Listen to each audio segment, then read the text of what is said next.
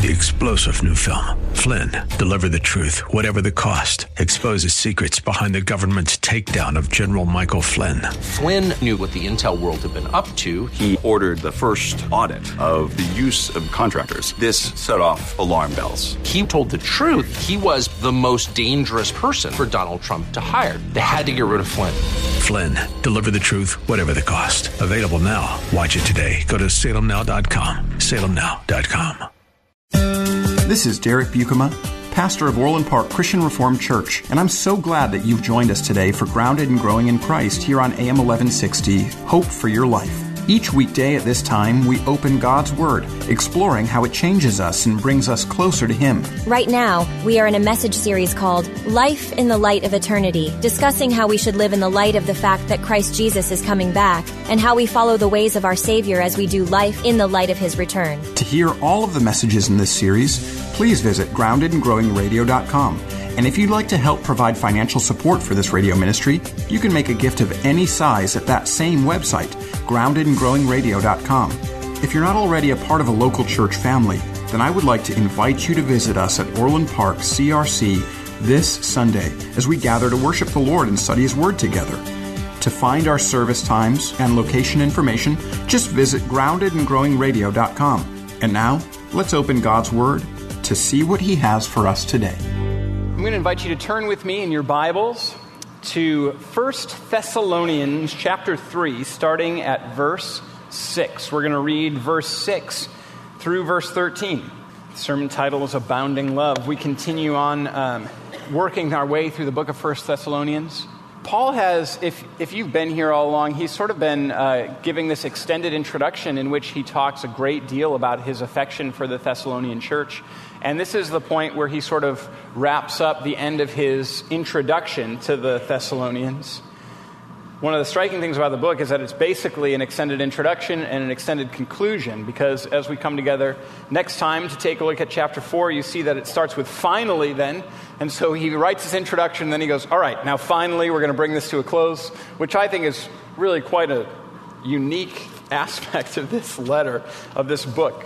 So let's take a look at the end of this introduction to him, where he again talks about how much he cares for the church in Thessalonica, how much he longs to see them, and how he prays for them. So let's look at 1 Thessalonians chapter 3, starting at verse 6.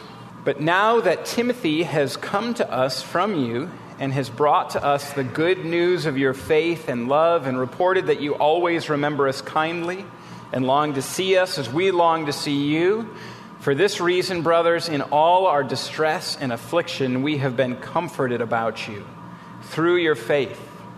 For now we live, if you are standing fast in the Lord.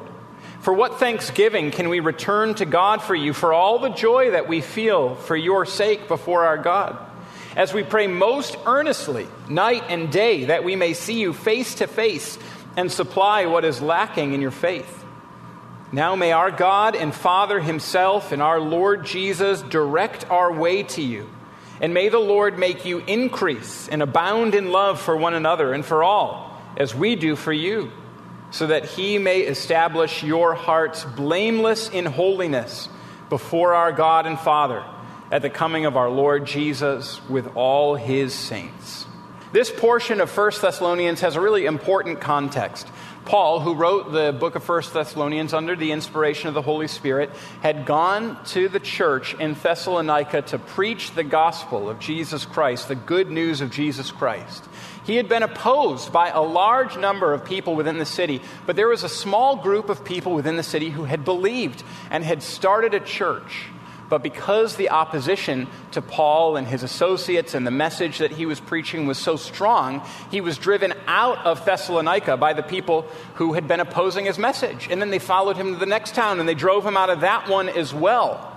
And so Paul knew that the opposition for this small fledgling church that he had been able to establish by the grace of God within this city was going to be a church forged in the flames of opposition. And he knew how difficult it is to stand up against those who oppose you. When the world opposes you, it's difficult to stand up against it. And so he was afraid that maybe that maybe his work in Thessalonica had been in vain. That's what he said in the verse just before the one that we read.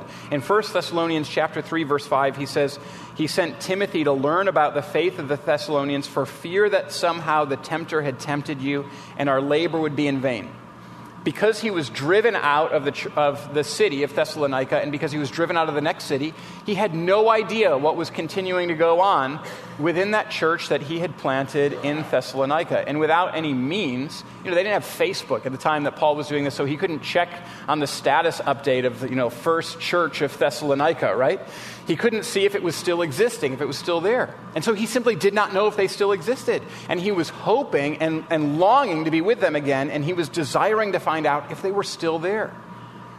And so he sent Timothy, the man that he describes as his true child in the faith, to find out if the church was still there.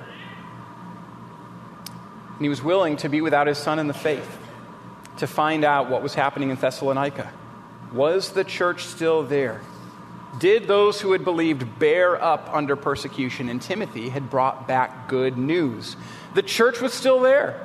The faith of the Thessalonians was real. It was so real that it was willing to stand up under hardship and opposition and persecution. And this was very comforting to Paul. It filled him with joy and it filled him with comfort. And so within this section of Scripture, he is rejoicing because the church is still standing. We should recognize that this is a big deal. We recognize maybe intuitively what a big deal this was. It is a big deal to recognize that something continues when there is a significant chance that it might not make it, when the odds are stacked against it, when it's engaged in conflict or in battle. You know what a big deal this is if you are an American. Americans still sing about how the flag proudly flew over Fort McHenry in Baltimore Harbor through the night as the British shelled it. And as the dawn broke, Francis Scott Key, who was watching in a boat a little ways outside of the harbor, looked to see if the American flag was still flying over the fort there. And as dawn broke, he wrote a poem about it. He said, "Oh, say, can you see by the dawn's early light that flag is still there," right? We still sing about it. It's such a big deal in the American consciousness that there was this chance that Fort McHenry might fall to the British, and that as dawn broke, it may be that the Union Jack flag would be flying over it, showing that there had been a defeat. And it was such a big deal that through the night, in the midst of constant shelling and constant battle, that this fort had still stood, that Americans still sing about it. It became our national anthem. This helps us to understand how great the joy that Paul had was. He was leaving the church in Thessalonica, and as he left it, he's like, at the twilight when I was leaving, the light of that church was still gleaming. But I know that they're experiencing a shelling far worse than what Fort McHenry experienced at the hands of the British for that 25-hour period of time. I know that they are locked in conflict. And so will the light still be burning when Timothy goes there? And Timothy sends news. They're still here, Paul. The church he still planted, they're still believing. The light has not gone out. Jesus Christ is still being worshipped. And so Paul, filled with joy, makes it clear again in this section of Scripture just how thankful he is for the Thessalonian church and for the fact that their light is still gleaming. He talks here about three different things. He talks about the good life. He talks about abounding love. He talks about holiness in this last part of the introduction to the Thessalonian church. And these are the three things that we're going to talk about. First, he talks about the good life. You note in verse 7 and 8, it says this, "For this reason, brothers, in all our distress and affliction, we have been comforted about you through your faith. For now we live if you are standing fast in the Lord." Knowing that the light of the church has not gone out brings incredible comfort and joy to Paul. He and his associates were experiencing distress themselves and persecution and opposition. And he knew that the faith of the Thessalonians now still existed, and that gave him hope and comfort. And he's so encouraged that in verse 8 he puts it this way, "For now we live if you are standing fast in the Lord." It was life to know that the Thessalonians had not lost faith had not lost heart, and continues to stand in the midst of opposition and persecution. If we were to put it another way, Paul looked at the life of faith of the Thessalonians believers, and he says, this is the good life, to know that you trust in Jesus. This is real life right here. This is good life. You know that Jesus brings life, right? John 10:10, Jesus says, I came that you may have life and have it abundantly. And here Paul lets us know that Jesus is right. That abundant life is knowing Jesus and to see that other people know him too. This is the good life, Paul says. To know that you still have your faith. This is life right here. I'm really living to know that you still trust in Jesus. It stands in pretty stark contrast to what we're going to be tempted to believe that the good life is, doesn't it? Throughout the week, I spent a little bit of time trying to find a suitable illustration of what people believe the good life is. I turned to my favorite living theologian, Kanye West, to try to introduce this again. And Kanye's talk about what the good life is all far too vulgar for me to mention here. But it's really illustrative, right? Because a lot of people believe that the good life can be found in an utter hedonism. That's what we are tempted to believe. And so I found a better place for us to look. Ecclesiastes chapter 2. You probably remember, we worked our way through the book of Ecclesiastes a year ago. And in Ecclesiastes chapter 2, Solomon, the wisest man who ever lived, determined that he was going to put to the test every pleasure that could be found under the sun to see if there's sort of lasting meaning or benefit, to see if the good life could be found in any of those things. And he tried the whole gambit in Ecclesiastes chapter 10, Ecclesiastes chapter 2. This is a list of the things that he tried in the course of that passage of Scripture. The preacher, Solomon, in Ecclesiastes chapter 2, to try to find the good life under the sun, apart from God's revelation, he tries comedy, he tries alcohol, he tries architecture and design, he tries nature, he tries business, he tries wealth, he tries culture, he tries sex. And his determination was that you can't find gain there. That seeking any of those things, seeking the good life in any one of those things is like trying to catch the wind in your hands. It's going to let you down if you try to find the good life in one of those places. The good life cannot be found there. There's no lasting meaning, there's no lasting gain, there's no lasting purpose to be found in any one of those things. And yet that list is pretty exhaustive in terms of the things that we're tempted to look to give to us the good life. But here Paul gives us something else to try. Shows us another way that we can truly live. To trust Jesus. And to see other people trusting him too. You've been listening to today's message from Pastor Derek Buikema. To learn more about Orland Park Christian Reformed Church, listen to past programs, and to give a gift to support our work preaching the Bible on AM 1160 Hope for Your Life, visit us today at groundedandgrowingradio.com. And while you're there, please sign up to download your free copy of the ebook, Answering 7 Hard Questions That Christians Ask. Again, that's groundedandgrowingradio.com. And now more from Pastor Derek in our series called Life in the Light of Eternity, discussing how we follow the ways of our Savior as we do life in the light of his return.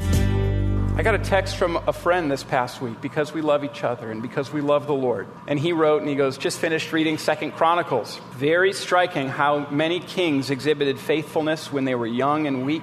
They were blessed by the Lord and grew strong, only to trust in themselves and fall.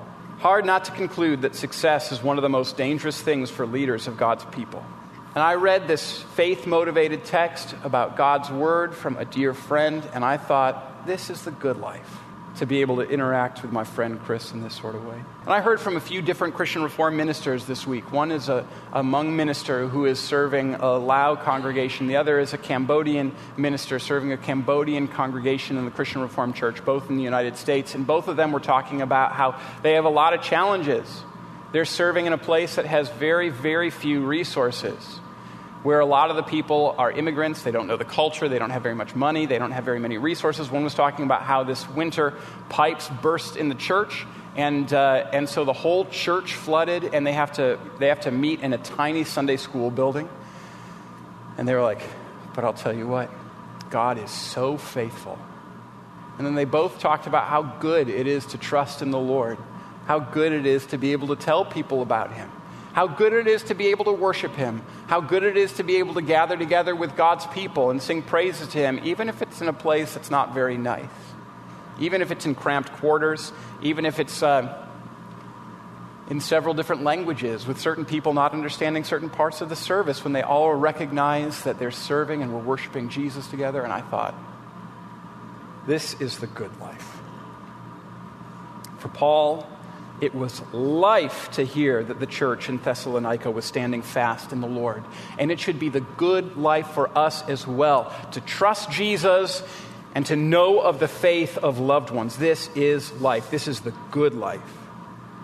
And because of their faith, Paul wanted to see them, and he had such a deep affection for them, and knowing that the church was still there made him want to race back to be able to see them again. And verses 10 and 11 make this clear. He said, as we pray most earnestly day and night, that we may see you face to face and supply what is lacking in your faith. Now may our God and Father himself and our Lord Jesus direct our way to you. He asks God, he asks Jesus that his way might again be directed to this small church that he, by the grace of God, had the privilege of planting so that he might interact with these people again, because they were joined in a common faith, because it was the good life, because it was life to know that they still trusted in Jesus Christ. He longed to see them again. He had a deep desire and a deep affection for this church. And this is the way. This is the way of those who trust in the Lord together. This kind of deep affection and care and love that exists. And he offers a central prayer, loving this congregation in such a way he prays that they might have abounding love for one another and for all, and that this abounding love might establish in their hearts holiness before God. And so this is his prayer, a prayer that has a hoped-for result. He prays for abounding love. The sort of abounding love that establishes holiness in the hearts of the believers at the coming of the Lord Jesus Christ with all his saints. So let's take a look at the prayer. He prays for abounding love, being so thankful for their faith and desiring and longing to see them. He prays for an abounding love for the church. And one aspect of abounding love is a deep affection, is a desire to be face to face. And that's what Paul is expressing here. He's expressing an aspect of the abounding love that he has for the Thessalonian congregation. He wants the same sort of love to exist within this congregation, but it's more than just a sort of a deep affection or an abounding affection. It's more than that. It's desiring the good of others. This is the way that the scriptures talk about love. Love is not reduced to a simple feeling. It's not abstracted from a feeling. Love does contain with it a deep affection, but love is desiring the good of others. This is what 1 Corinthians chapter 13 tells us. 1 Corinthians 13, the love chapter, reminds us what love is. It tells us that love is patient. Love is kind. It does not envy. It does not boast. It's not arrogant or rude. It does not insist on its own way. It's not irritable. It's not resentful. It does not rejoice at wrongdoing, but rejoices with the truth. And so when Paul is saying that he wants for abounding love to exist within this church, he's saying, I want for this congregation together to rejoice in the truth, to not keep a record of wrongs, to pursue that which is good, to be patient and kind with one another, to not envy or boast, to not be arrogant or rude. What he's saying is, I want this to be abounding in your midst, that you seek the good of each other, and that you act to that end. And that because of that, you have an affection for each other. Love's not simply giving people what they want. Love is giving people that which is good. And we all know this, right? I experienced this week when my daughter woke up. I got her out of bed, and I decided I was going to give to her breakfast. And I asked her, Elsie, what do you want for breakfast? And she said, candy. She wanted candy for breakfast. And I love my daughter. And so I didn't give her candy, right? But my daughter is like a prodigy at finding candy. So I started making oatmeal for her, and I turned, and she had a sucker. I have no idea where it came from. And so I went to her, and I was like, I said no candy, I said oatmeal. And I took away the sucker, and I'll tell you what, she was mad. Not just a little mad, she was very mad. And so she cried and cried and cried, and I put the sucker away, and I kept making the oatmeal, and then I turned, and she had found a bag of Smarties. Again, I have no idea how she had done this. She is extraordinarily gifted at finding candy in our house. And I was like, Elsie, no Smarties either. And so I took the bag away from her, and boy, did the meltdown happen in the Bukema family kitchen earlier this week. You'd have thought that I was torturing my little daughter by taking away candy. And so I sat her down, I looked at her, I was like, Elsie, look at Dad. And she was like, right? She looked, and she wouldn't look at me. I was like, Elsie, you need to understand something. Your dad loves you. And so that means he wants a healthy breakfast for you. Because I love you, I want good for you, not what you want. I want something better for you than the candy that you want for breakfast. Do you know what I'm saying? You see what I'm saying? The sort of love that Paul wants to exist within the body of the Thessalonian believers is not to say, I'm going to give to you whatever you want. He's saying, I want to give to you good things. I want for goodness to pervade within this congregation. I want for a shared desire for the Lord to be what's at the center of this congregation. I want for you to desire God's ways within this congregation. I want for you to rejoice in what is good in this congregation. And in those ways, I want love to abound in the congregation. I don't want you to just give to each other what everybody wants. I want for you to give to each other what is good. I want for you to seek the good of the other people in the congregation and to abound and working towards that which is good together. That's what Paul wants for the church in Thessalonica. He wanted for them to want the good for each other. That's true love. Paul wanted a God-directed congregation. This is a truly loving congregation. You know, one of the things that historians say really characterized the early church was love. There's a theologian, a very early theologian, a man named Tertullian, who was writing. He wrote a lot of works directed at his pagan neighbors, at the Gentiles, to try to call them to believe in the Lord Jesus Christ. And he talked about how the common way that unbelieving people surrounding him would talk about the Christians is they would say, how these Christians love each other. That love was a characteristic marker of the early church. And it's this love that was so attractive to the world as they looked on and saw. And this is exactly what Paul is praying for the Thessalonian church. May the Lord make you increase and abound in love for one another and for all. Paul's saying, my prayer is that you would start with loving each other within this congregation in Thessalonica, and that love would then overflow to the rest of the people in Thessalonica who live along with you. Love each other in the church. Love everyone, those outside the church. You know, there was a massive disease that spread through a lot of the Roman Empire early on in the life of the church. It was so bad that a lot of people fled from the cities where the plagues were spreading, all except the Christians who stayed behind, because they said, we have been called to love. And so the sick people who are being left behind and being left to die because of the self-interest of so many people in the surrounding area, we are going to care for them. We are going to express love for them. The Christians in the early church determined, we're going to live out this call to love each other at the cost of our own lives. And there's sociologists, there's a guy named Rodney Stark, he's at Baylor University. He talks about how this was a major way that the gospel spread through the Roman Empire, is that people saw the love in action of the early church and thought, well, this Savior that the Christians follow, he must be the one that I should trust in. May love abound in your midst for each other and for all. You know, I hope and pray that love will be a characteristic marker of Orland Park CRC as well. I pray that we would desire good for each other, and that in desiring the Lord's ways for each other, that we would abound in affection, and that we would be known for our love and our care for each other and for all. And so may the Lord make us increase and abound in love for one another and for all. And then do you notice that the love that Paul is talking about has a specific goal, has a specific end? He says in verse 12 and 13, "And may the Lord make you increase and abound in love for one another and for all, as we do for you, so that he may establish your hearts blameless in holiness before our God and Father at the coming of our Lord Jesus with all his saints." This clarifies for us the kind of love, again, that Paul is praying for, a love that leads to holiness, a love that directs the church to holiness. This is part of why we know that love, in its real essence, is seeking the good of another person. The greatest good that any person can experience is to know God and to enjoy God and to follow after him and to grow in holiness. And so Paul is saying here, I pray for an abounding love in your midst that leads to a holiness, to a deep holiness. You've been listening to today's message from Pastor Derek Buikema.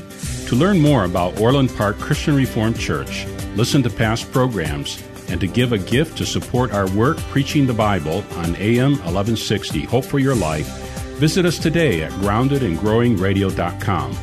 And while you're there, please sign up to download your free copy of the ebook, Answering 7 Hard Questions That Christians Ask. Again, that's groundedandgrowingradio.com. This is Pastor Derek Buikema, and on behalf of Orland Park Christian Reformed Church, we want to thank you for your support and partnership in proclaiming the gospel here on AM 1160, Hope for Your Life. If you're looking for a local church to call home, Orland Park Christian Reformed Church welcomes you to worship with us this Sunday. You can find all the details online at groundedandgrowingradio.com. Thanks again for joining us, and until next time, may God bless you. 3-star General Michael J. Flynn, head of the Pentagon Intelligence Agency, knew all the government's dirty secrets. He was one of the most respected generals in the military. Flynn knew what the intel world had been up to. He understood its funding. He ordered the first audit of the use of contractors. This set off alarm bells. The explosive new documentary, Flynn, Deliver the Truth, Whatever the Cost, uncovers the facts behind this scandal. Flynn told the truth. He was the most dangerous person for Donald Trump to hire. I find out the worst enemy that I'm going to face in my life is right here in America. They took my assessment and they wanted me to change it. And I was like, I'm not changing it. They had to get rid of Flynn. With in-depth interviews, archival footage, and never-before-seen personal records of the man behind the headlines. I just felt like I was drowning. Flynn, Deliver the Truth, Whatever the Cost. Available now. Watch it today. Go to salemnow.com. salemnow.com.